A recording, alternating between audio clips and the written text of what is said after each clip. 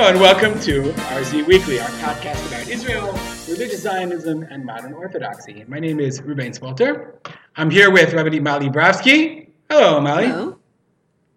Hi. And Rabbi Johnny Solomon is our normal third contributor. He's away on assignment, family assignment, as it were. Rabbi Mali Bravsky is a senior faculty member at Michlelet Levaser Yerushalayim and maintains a clinical social work practice in Gutzei Zion. And I am the director of OTS Amiel Bakila and the rabbinic liaison for English-speaking countries for Igun Rabbanei Tzohar. In today's podcast, we have mailbag. Molly, we need a mailbag like sound effect or something. Like a ding. Okay. Yes, some kind of. Right. So okay. Try again. We'll have mailbag. Ding. There you go. Okay. And then we have two topics for you today.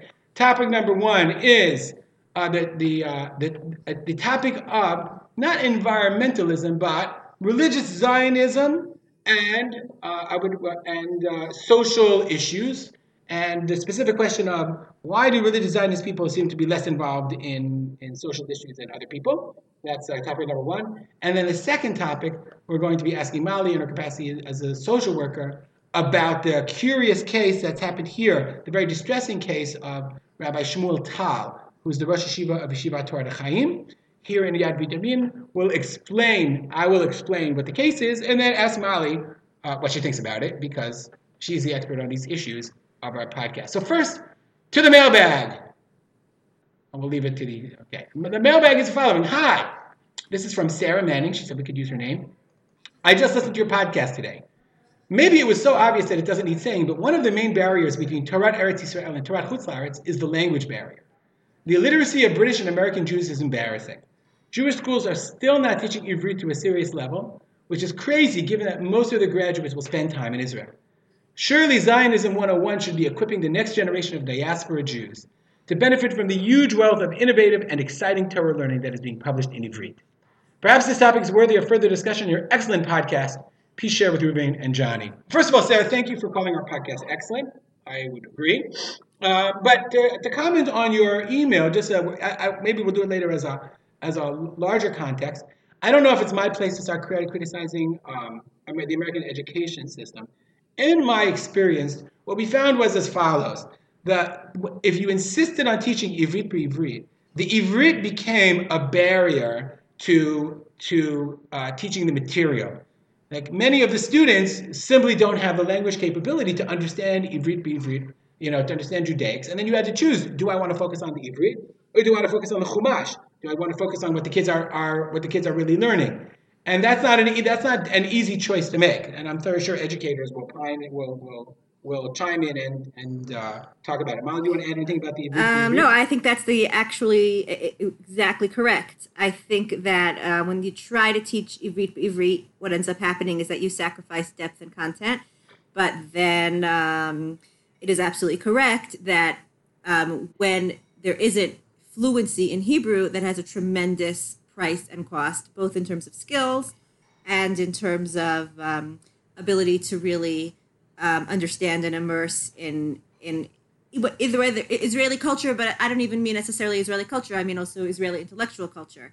You don't have access to a lot of shiurim and a lot of online resources, and it's 100% correct. I think what you said. Oh, and it's absolutely, I agree, it's totally true. There's so much going on here. Just reading Makor Rishon is like each week is like a lesson in cool things going on and interesting things that people are thinking. And if you don't have Hebrew, then you don't have access to even the simplest things. Even, nowadays, like you could listen to most Israeli radio as a podcast. And that's what I would say to people. Listen to the radio. You won't get it at first, but if you keep doing it, you'll start to understand. That's like anything else. What I would say is, though, I think what's a challenge is the culture. Meaning I can't speak for England, but American culture is not bilingual. Americans don't think that they should know other languages, and therefore their whole mindset is not about learning other languages. Whereas in Europe, the kids learn Hebrew. They learn, the kids in France or Belgium, somehow they're much more fluent in Hebrew because culturally they're open to it. Yes. For sure. Listen, I was actually talking about this at the Shabbos table about English. I think it's actually to the credit of America. It shows you that they basically have become the de facto international language. That says something about American accomplishment over the last 200 years, let's say. I don't know if that's American accomplishment. I think it's American accomplishment is that America is a very powerful economic power, and Okay, everybody but decided why that did it to do become business they powerful? I'm needed to saying learn that English. has to do with American ingenuity and American success. It became a superpower because it became a superpower, and then the language of academia became English. And just any place you go in the world, the default language, if you want to understand each other, is English. Okay, that's a different conversation. It's not necessarily a religious Zionist issue. I do Right. think that like it's Correct. we always say it in the negative sense. Oh, those Americans, they can't speak other languages, which is true. But I think there's also something quite impressive about America in that, in the way that happened. That's almost like kind of obvious to us. But I don't disagree with Okay. I don't disagree with your point. I think it's very.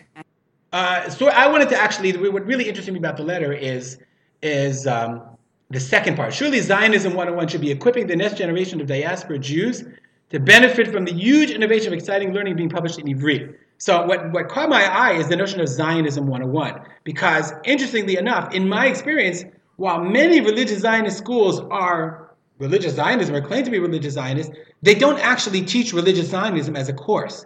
There is no class in who are the religious Zionist leaders. What does it mean to be a religious Zionist? What do we believe in? I don't even know. I mean, I don't know how much Zionism they teach. I Yeah. don't think it's a requirement either. Or even just the And to history me, of that was Israel, by always the way. right. I mean, that was always a glaring sort of deficiency in the American education system, to the point where I'd even started when I was working in our road trying to develop and develop a curriculum for religious Zionism, so that schools would at least have a book, or like a real book, and a curriculum for them to be able to teach in like 10th grade or 11th grade, a one semester course on what does it mean to be a religious Yeah. Zionist. So if any of our listeners here are interested, you can pick that up, because I think it's a glaring need that needs to be fulfilled. What does it mean? What does it mean that we believe in religious Zionism? Where are the sources Yeah, for it? and Who are I the think that leaders of there's religious also like this Zionism? voice coming out of America now that's saying that there's I don't know how large this voice is, but they're saying the religious Zionist education we got was the limited that we got was kind of inadequate, and that it was pretty light on history and very heavy on rah jingoistic Israel Day parade, and that doesn't equip That's exactly what I was going to say. the If ones the, if who the be go. all and end all of your religious Zionism, and what a be all and end all, of course, is the celebration of Yom Ha'atzmaut and waving and participating in the parade, and obviously saying Tehillim for Tzahal and whatever. That might be religious Zionist practice, but it's certainly not religious Zionist education. Right, and they don't in my have mind. they don't have the history, and they don't have the nuances of history, and again, that doesn't serve them well, no matter where in the political spectrum they fall out later. But saying they're not equipped either to advocate for Israel or to respond when they hear critiques of Israel that they've never heard before, and then they don't. They're very much at a loss. So I think. The reason it really struck me is because, and maybe this is a topic for another time when John is Yeah. with us. I really believe that young people are defining their own identity earlier and earlier. They're deciding who they want to be much earlier than they used to be. It used to be, at least when I grew up, it was definitely after. I think after I finished high school, I definitely wasn't fully formed. My identity wasn't fully formed, and my years in Israel had a formative impact on me, on my identity. But my sense is now the younger people coming, they're much more clear about what they want to be and what they don't want to So be, and, ironic because I even think before they come I would here. say the opposite. I think developmentally, people are developing later. There's a whole new developmental stage called emerging adulthood. It used to be that you had adolescence, and then you had early adulthood, and now it's like there's this finding yourself period between 19 and it's getting later and later, your early 30s, that didn't exist before. So I don't know if it's interesting. I'm finding that there's a less, sorry, don't, barrage me with criticisms, former students, but I'm finding that there's a decrease in maturity rather than an increase in maturity in general. Yes, but when they get here, are they open to seriously rethinking who they are and what they want to be? Or Yeah, no, they come here for the year. that probably depends on. Maybe I'm wrong. I don't know if that's true. I think that might just be because it's become the thing to do to come to Israel, and so it used to be that it was a very self-selecting group, and now it's everybody, and so you're just getting a spectrum of different kinds of kids, students, Ah, young men and women. okay. Nonetheless, knowledge is important, and Yes. knowing what it means to be a Yes. Zionist. Now, I will say, by the way, interestingly enough, that this criticism is about Israel too. I mean, our kids learn Ezrachut, but they certainly don't learn religious Zionism. meaning they're taught Rav Kook. Right, they're taught Machshavet Israel, but they're not necessarily. Right, they are not taught religious Zionism, which I think is a glaring omission for schools. Like you ask them in the end, why do we be here? What does this belong to? What does this land belong to us? What is it like? They know they want to be in the army, but nobody ever nobody speaks to them about the mitzvah Yishuv Haaretz and all the things that I don't know. It's interesting. I don't know. That's like we would have to do a little bit of a poll and see, Go find out. There you go. That's your assignment for next week. Okay, we move on. Yes. Okay, to topic number one. Topic number one started for me on a Facebook post that I shared about the fact that Tel Aviv beaches are number 3 in plastic pollution in the Mediterranean. And that really was, as bothersome as that is, what bothered me more is the money quote for me that said the following, and I'm reading from the Times of Israel. Israel is the country with the second highest use of disposable plastic plates and utensils in the world in absolute terms. We are like this. We always talk about how this like tiny, tiny country the size of New Jersey. We use more plastic plates than any other country. 4.5 billion disposable. That's hard to say. 4.5 billion disposable plates and utensils each year. Only less than the United States' population is 36 times our population. That is sad. That is so sad. It makes you want to cry. How is that possible? So that's a question. That's an interesting question in and of itself. But even more than that, to me, is the question that I really want to raise here is, why do we, as religious Jews or as religious Zionists, we're like, okay, we read the article and we share it on Facebook, and generally I would say, the more liberal people on the spectrum of my Facebook friends all agree and share and talk about how terrible it is. And the more I would call them, the more conservative is not the right word, but I would say more right-wing. And that goes not only right-wing politically and socially, but also religiously. Yeah, okay, whatever, give me a break. You know what I'm saying? And they really, and it certainly won't stop them from serving, on paper plates on Shabbat, this week or whatever. It doesn't cause them to really change their mind. And my question is why? Why? And it's not just about this issue. It's about any number of different socially related issues. And so I actually have a little bit of introduction, Molly, if you don't mind. That got me thinking about this, and then if you don't mind, for like a brief little thing, do you mind? No, I just couldn't hear the last thing you said.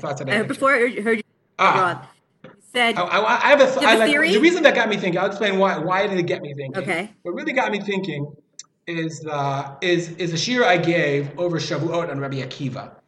And when you trace the personality of Rabbi Akiva in Shas, it's very clear that he was, first, before he became a Talmid Chacham, before he became Rabbi Akiva, as we all know, he was 40 before he became, before he started to learn, and before he became a tzaddik, but not a tzaddik, but before he became a Talmid Chacham.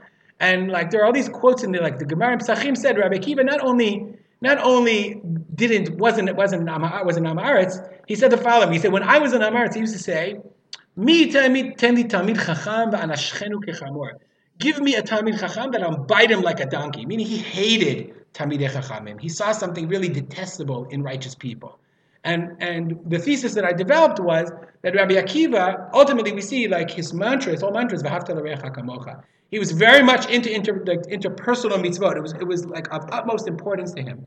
And what I believe is that Rabbi Akiva, when he saw religious people, like we do today, and people are ostensibly religious, and when it comes to, interpersonal and social relations and caring about the world and about other people, somehow the blackness of my tefillin and the spots on my etrog are much more important than those things.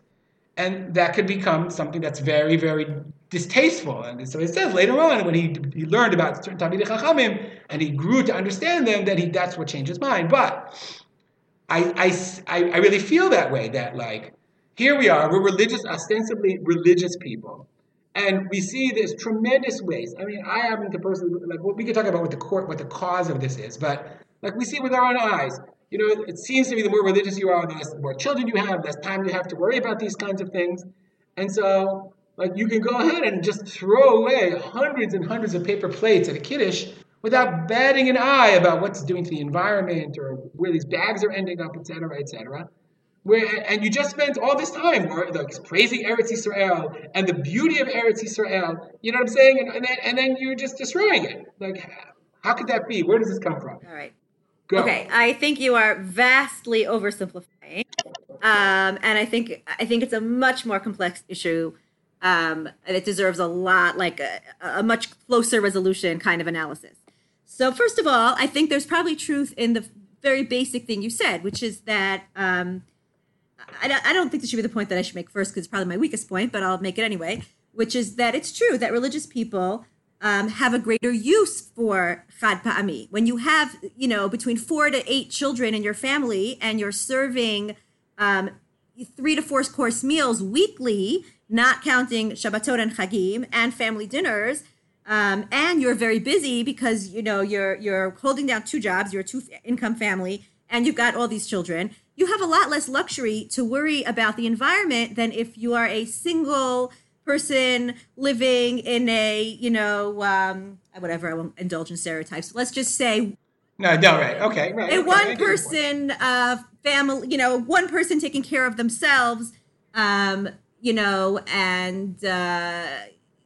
have much more time and disposable resources to kind of not like whatever, disposable resources, not disposables, to invest in things like that. I think that that's very true.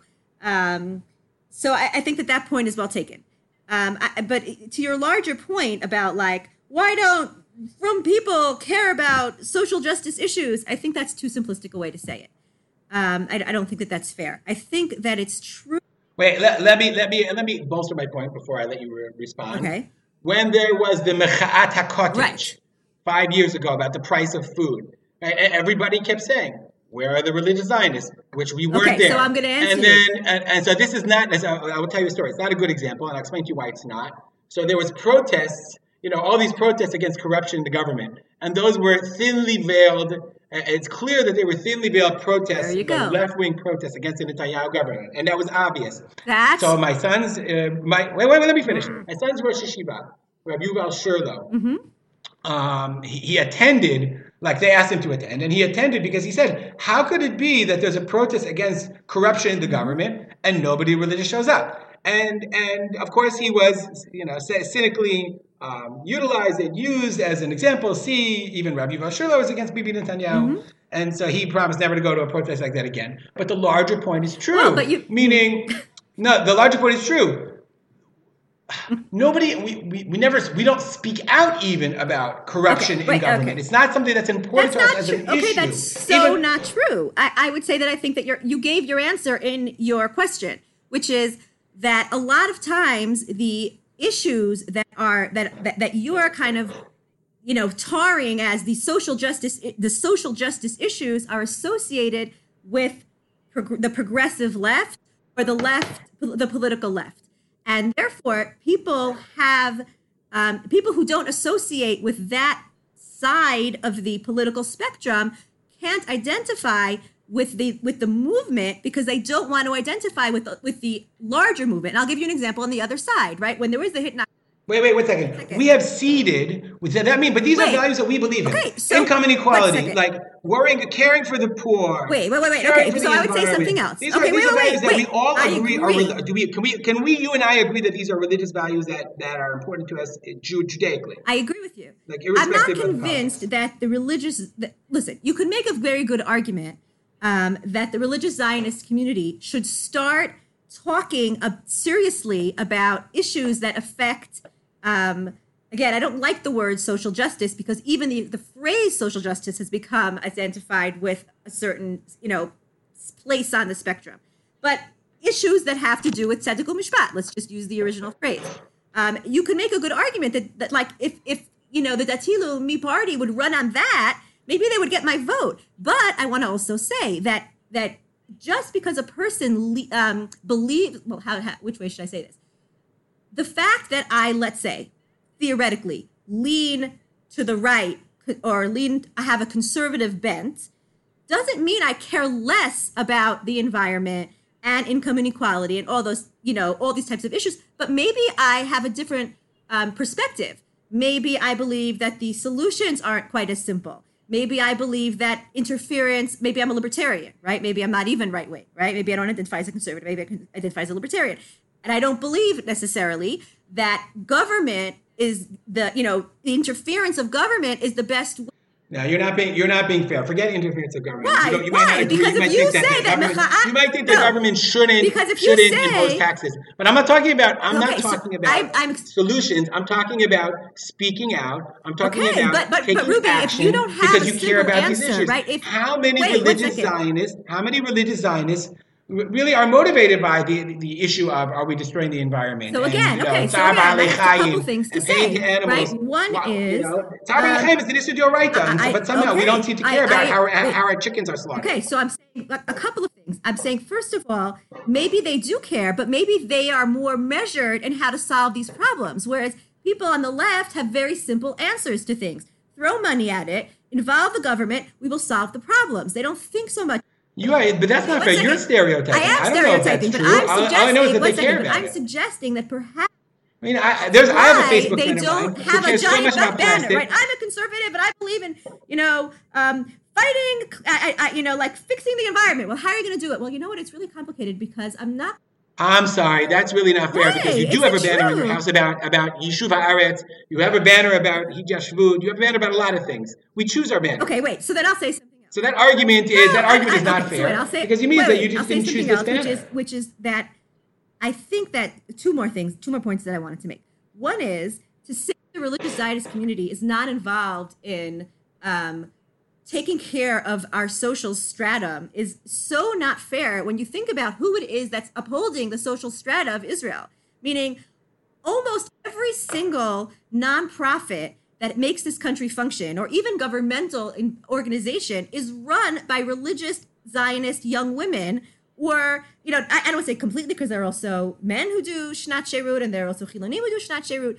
But Sherut Leumi basically runs this country. Every hospital you go to, every after-school program for underprivileged kids, every orphanage, right? Every Beit Hayeled. It's the religious Zionist communities that are manning these things, right? And if you said before about the army, right? Who's willing to endanger their lives and go into the Kravi positions? It's our youth that are being ideologically trained that this is a value. And again, also wait a second. First of all, I agree that our youth are ideological and amazing, but it's not because they're social. Not because they're. They do believe in social justice. They just have a different. Yes, but that doesn't matter. You're just saying to me, why don't do not do Sherut Leumi because of social justice? Why do you think my poor daughter has to do a second year of Sherut? Because Ima. She doesn't have to. She does. She's idealistic and dedicated to the country. Social pressure, in as they say, Baketza Hatov, in a good way. She feels social pressure to do a second year Sherut. This kid is dying. Going and learning in Migdalos next year. My point is... But she says, and I don't think that you have that with the same type of perspective necessarily in other sectors of society. Like when I spoke to somebody who was not from a Dati background, and I asked them why they went into that particular job in the army, the answer had very much to do with personal shikulim. Because you can make a lot of money if you do X, and if you spend Y amount, then you go out with Z. Our kids don't think that way. So just because they're not interested in certain issues, and it's an interesting question why environmentalism has not caught on. And again, I think that there are probably it's probably a more complex answer to why environmentalism isn't the buzzword of the religious Zionist community. But I don't think that therefore it's fair to say that they don't care about social justice. They very much care about social justice. And the other point that I think is important to introduce into this conversation when you talk about conservatives versus liberals, and the fact that maybe most religious Zionists fall more on the conservative side, is the work of Jonathan Haidt. And I have to admit, I've been meaning to read The Righteous Minds. I have not yet picked up the book, but before this conversation... Wait, what's that? What are you reading through? A book called The Righteous Mind by a man named Jonathan Haidt. Mm-hmm. He is one of a bunch of thinkers who I think are wonderful and doing tremendously important work, trying to bridge the divides that are taking place in our larger culture, worldwide. Arthur Brooks is another one of the people who's working in this field. There are a bunch of people, and they're really doing important work. And he wrote this book called The Righteous Mind. And I watched his TED Talk just to get the general idea, and I understand that his ideas have been developed even since then. But just to break down very fundamentally what he says that basically there are 5 human moral intuitions that he believes that we're basically intuitively born with, but then our culture, our environment, our background trains us or maybe even our proclivity, right? Our choice is train us to favor some over others. And his argument, very broadly stated, is that for liberals, the values of openness, right, being open to other people, curiosity, learning new things, is one of the most highest values. And the other second, there are two major values are openness, and the second one is fairness, justice, right? So social justice, there you have it. And now you understand the entire, social justice agenda. It's all about immigration rights and LGBT rights and women's equality, right? These are all about fairness and openness, right? And environmentalism. Those are basically, right?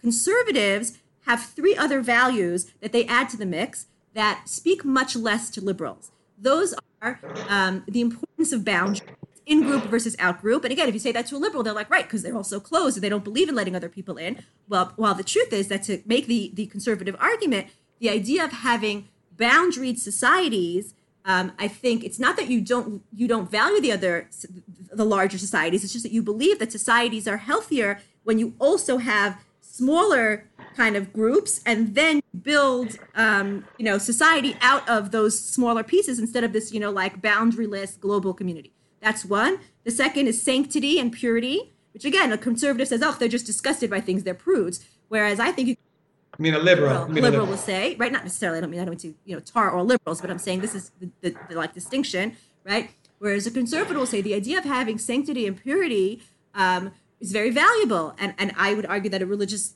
person definitely believes in that. Vayamachanech kadosh and sexual mores, and sniut and language, nibul peh, right? All of these ideas are not comprehensible if you don't hold this value at all. And the third one is, it's escaping me right this second, hierarchies, right? The value of order, right? The value of authority, right? And again, so the other side might say, oh, yes, you just listen blindly. And that could be maybe, if we have time, the second conversation about rabbinic abuse of power. But at the same time, there's a tremendous value to order, right? And maintaining order in societies. So the point of this whole seeing things through this lens is to understand that conservatives are juggling these five values, and sometimes that creates conflict with the values that are for liberals are much more obvious because they're going with their two major values of openness and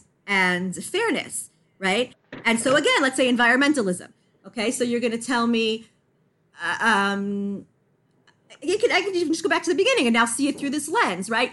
And this is where I'll tell you the story. So Alon Shvut, and David, my husband, I asked him earlier, actually said that he doesn't think this is so fair what you're saying because all of the pilot projects that have to do with environmental, with recycling, all take place in Yeshuvim because it's much easier to impose or to request from a religious community, right, here are the new rules. So Alon Shvut was one of the pilot projects. So around 10 years ago, we all got 3 different, garbage cans. We got our orange one, we got our green one, we got our brown one. Why? 1 second. We worked so hard. We worked so hard, this community, and it became the joke, and every Purim spiel and every whatever it was, and how do you throw away the tea bags that go into the garden, to the compost, but the goes into the paper, and the string goes into the whatever. And everybody's recycling, and everybody's working so hard. And in the end, they discontinued the project, not because of the unwillingness of the people, but because it turned out that the government was not actually taking care of its side.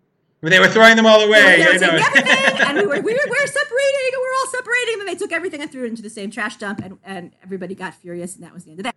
Yeah, that's not so good. Wait, but one little.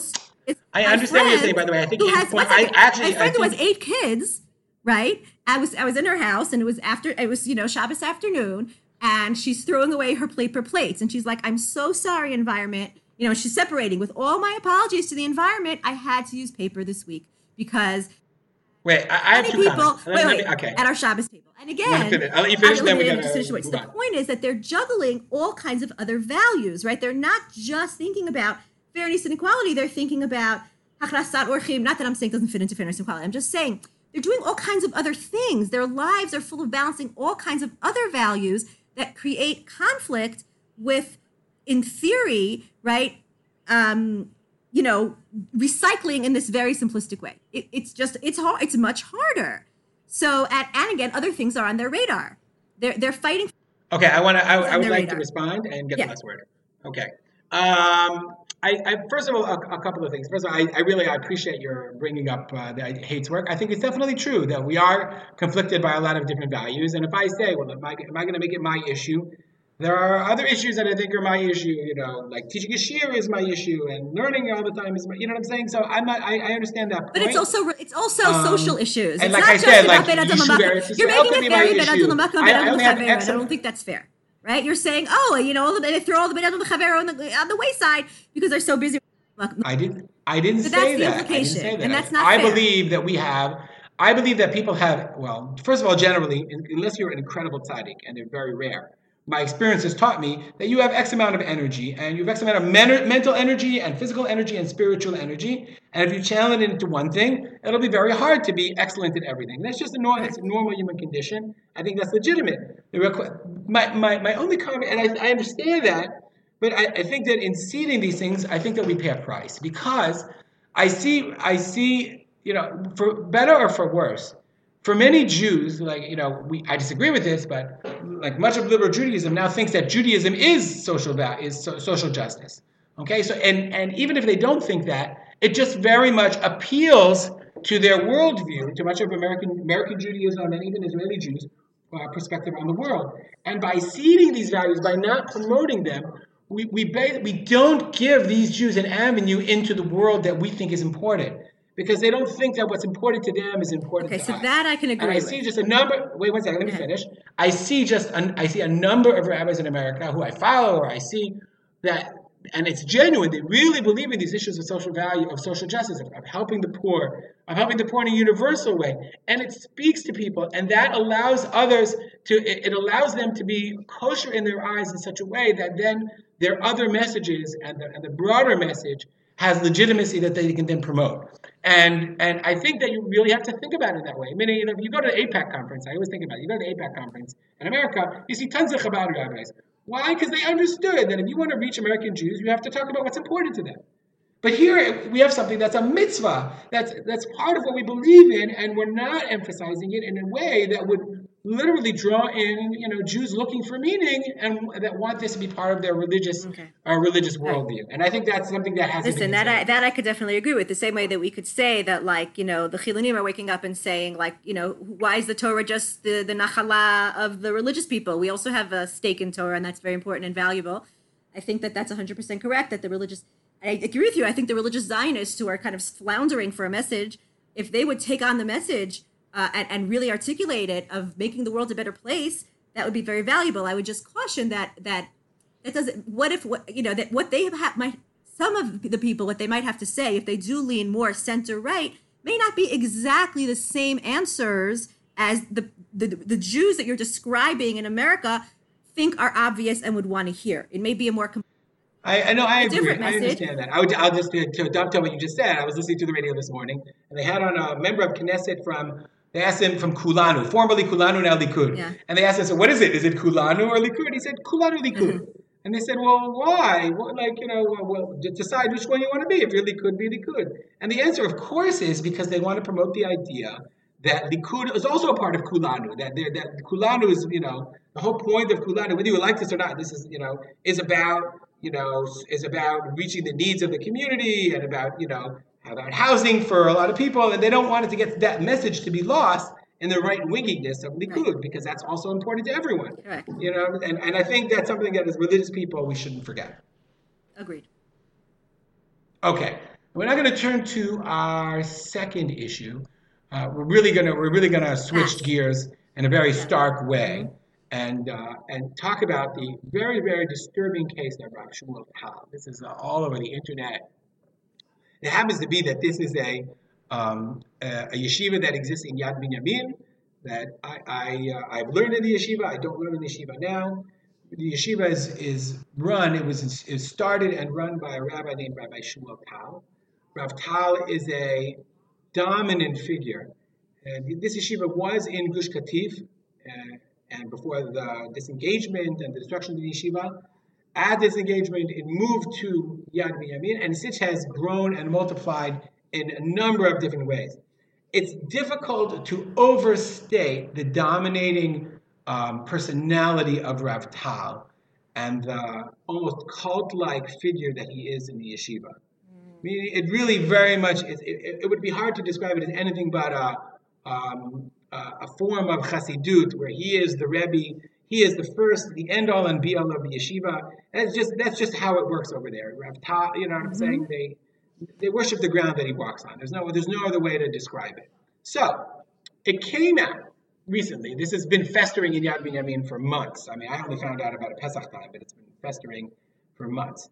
That a number of years ago, there was I think more than one, but a number of young couples where they were having marital problems, and the wife, the young woman, was in consultation with Rav Tal, and Rav Tal said to her, intimated to her, I don't really know, but it's not really, maybe it is important. He said to the wife, said that he saw in Ruach HaKodesh that his wife was going to die, and that he was going to be married to this young woman. So he encouraged her to get divorced, which she did, and then and that after they would get divorced, when his wife died, that he would marry her. Okay, and the couple did get divorced, and thank God, Rav Tal's wife is alive and well, and would not have him have this young woman as I think a second wife or whatever. Was having none of that. And when the woman realized that she had either been misled, I don't know, when she realized. She actually went to therapy with her husband, and with her former husband. They reconciled and remarried, left the yeshiva, and then sued the yeshiva and Rav Tal for an undisclosed settlement, etc., etc., etc., etc. Recently, Rav Shmuel Eliyahu, who has been involved with this yeshiva is pretty well known in not only religious Zionist circles, but in pseudo-Haredi circles, in Shas circles. Rav Shmuel Eliyahu is a leading figure. He's the chief rabbi of Tzfat. He issued a letter condemning Rav Tal for his behavior, and deciding that Rav Tal should no longer be the Rosh Yeshiva of Torah Chaim. They can no longer serve as a leader. So we have like a really interesting, and so now in Torah Chaim, actually the yeshiva is totally split. I don't know what the numbers are. I really have no idea. I'm not privy to any of that information. But there's definitely a faction that wants Rav Tal to leave, and then there's a very, very strong faction that thinks he should stay. That, you know, it was a ruach shtut. He said, I did it. I made a mistake. Nichnas bi ruach shtut. It was a sitra achra, whatever it was. You know, and it's not going to happen again, and, you know, other people want to destroy the yeshiva and the amazing work that it does. It's very important to note, the yeshiva was religious Zionist.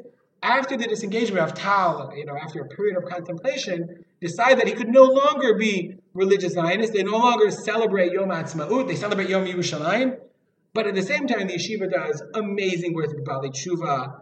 I mean, you know, Rav Tal definitely has his own sort of way of doing things halachically, I would say, his own psakim. Like if you walk around, you'll see a lot, they wear tefillin all day. He has his own unique way of doing psak halacha. That's neither here nor there. But generally, the Bachurim are wonderful people. They get a lot from the yeshiva. They feel it's very meaningful in their lives. The ones that graduate go to the Garin Tavrani and Natzrat Elite. You know, objectively, if you look at the work the yeshiva does, there's a lot of good that comes out of it. Specifically because they follow Rav Tal, this personality of Rav Tal. So now, Mali, I am not a social worker, and I have to tell you, I'm torn. My initial inclination is, it's got to go. How can you do such a thing in the name of Ruach HaKodesh?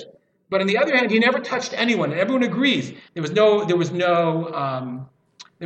physical assault. There was no molestation. None of the things that we're used to hearing from rabbis. Okay, so I am a little torn, and I want to know. Please tell. I know, I'm serious. I think people are a little bit. I'm torn. I don't know. What are you torn about exactly? Yes, first of all, you're telling me this story, and like every single light, yellow light, red light is flashing. Charismatic leader with devoted cult-like following. Antinomian tendencies. Maybe antinomian is too strong a word. Extremist tendencies. Antinomian, wait, I'm not as educated as you. Antinomian means like where you like break halacha because you like keep halacha, like Shabtai Tzvi, right? So it's like. No, he doesn't. No. Okay, don't take it to be honest. No, I didn't mean to compare it to Shabtai Tzvi. I'm just saying like you. Well, you did. You did compare it. No, hold on. I'm sorry. Just 1 second. Okay. Where you again like you go to extremist places. Your views become extremist. These are all giant lights about leaders that you should turn around and run the other way and flee from.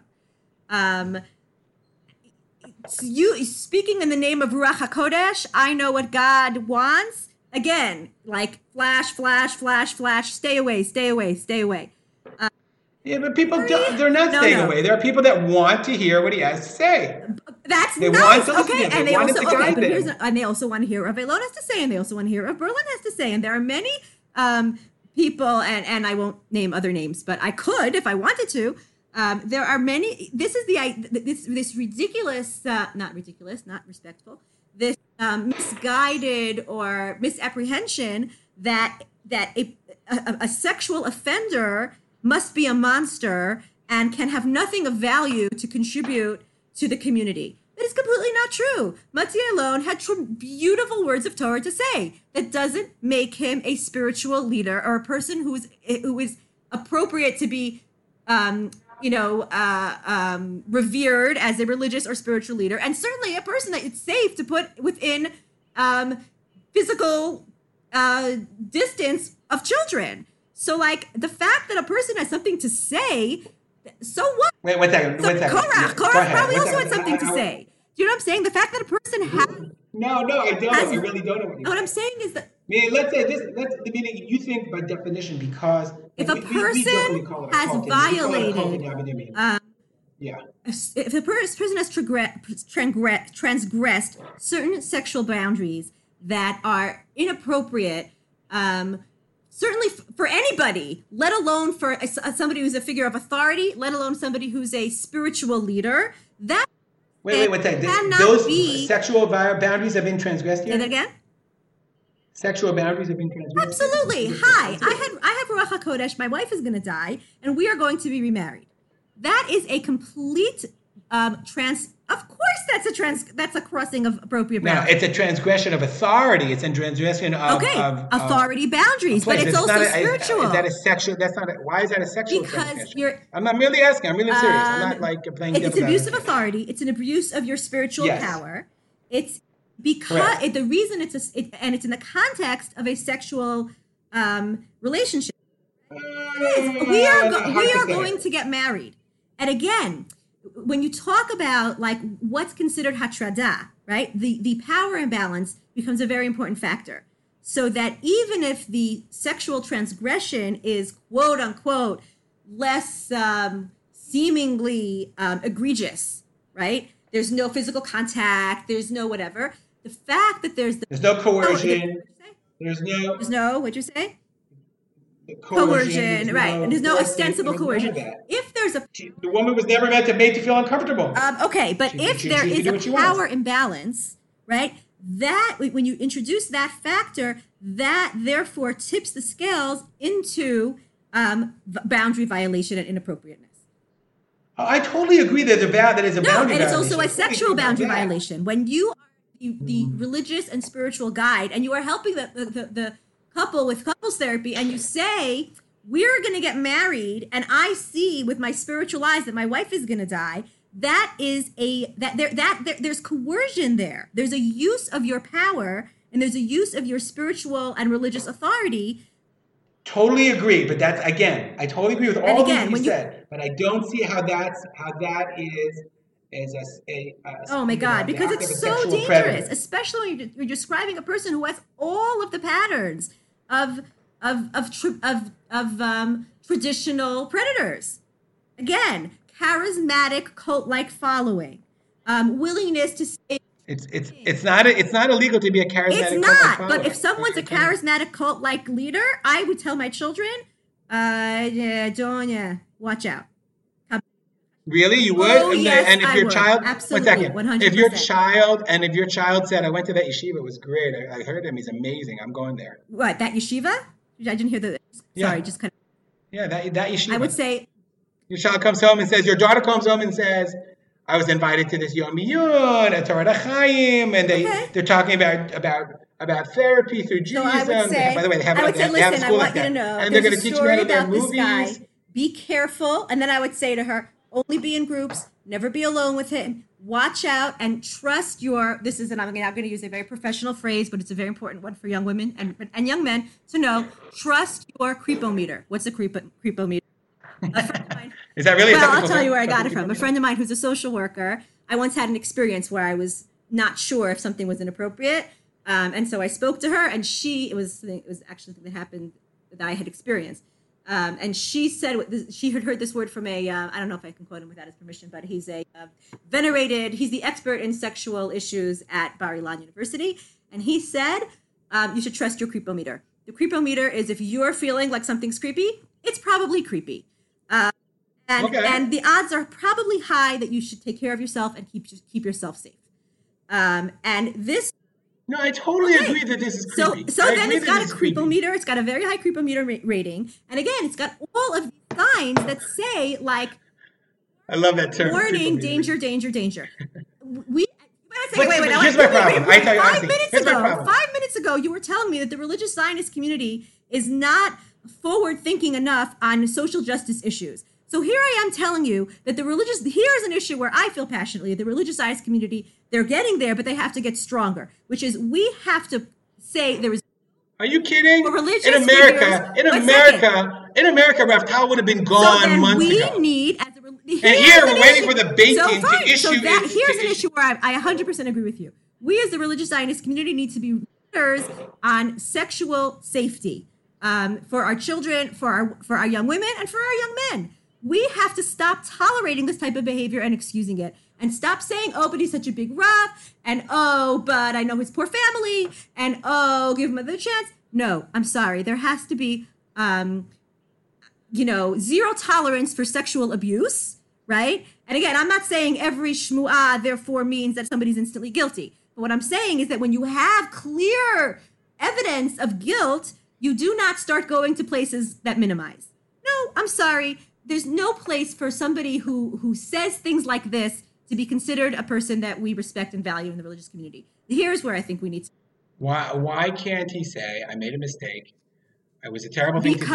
I'm learned from my mistake. Fine. David Amelech, I think this is what I heard he said. David Amelech also made a mistake. I can give you a whole share on David and Bathsheba and how David, it's a totally unfair comparison. David did tshuva. David, okay, you want to listen, here's what I will say to you. Is it possible for a sexual predator to rehabilitate? Yes, it is, right? Should we give them a chance to try to do it? Yes, we should. Is the recidivism rate pretty high? Yes, it is, right? I'm still not comfortable with the term. I'm still not comfortable calling him. Right? Forum Takana said to him, you go to Migdal and you sit there, but you can't teach Torah and you cannot hang around with youth. And guess what he was doing? He could not help himself. And that's...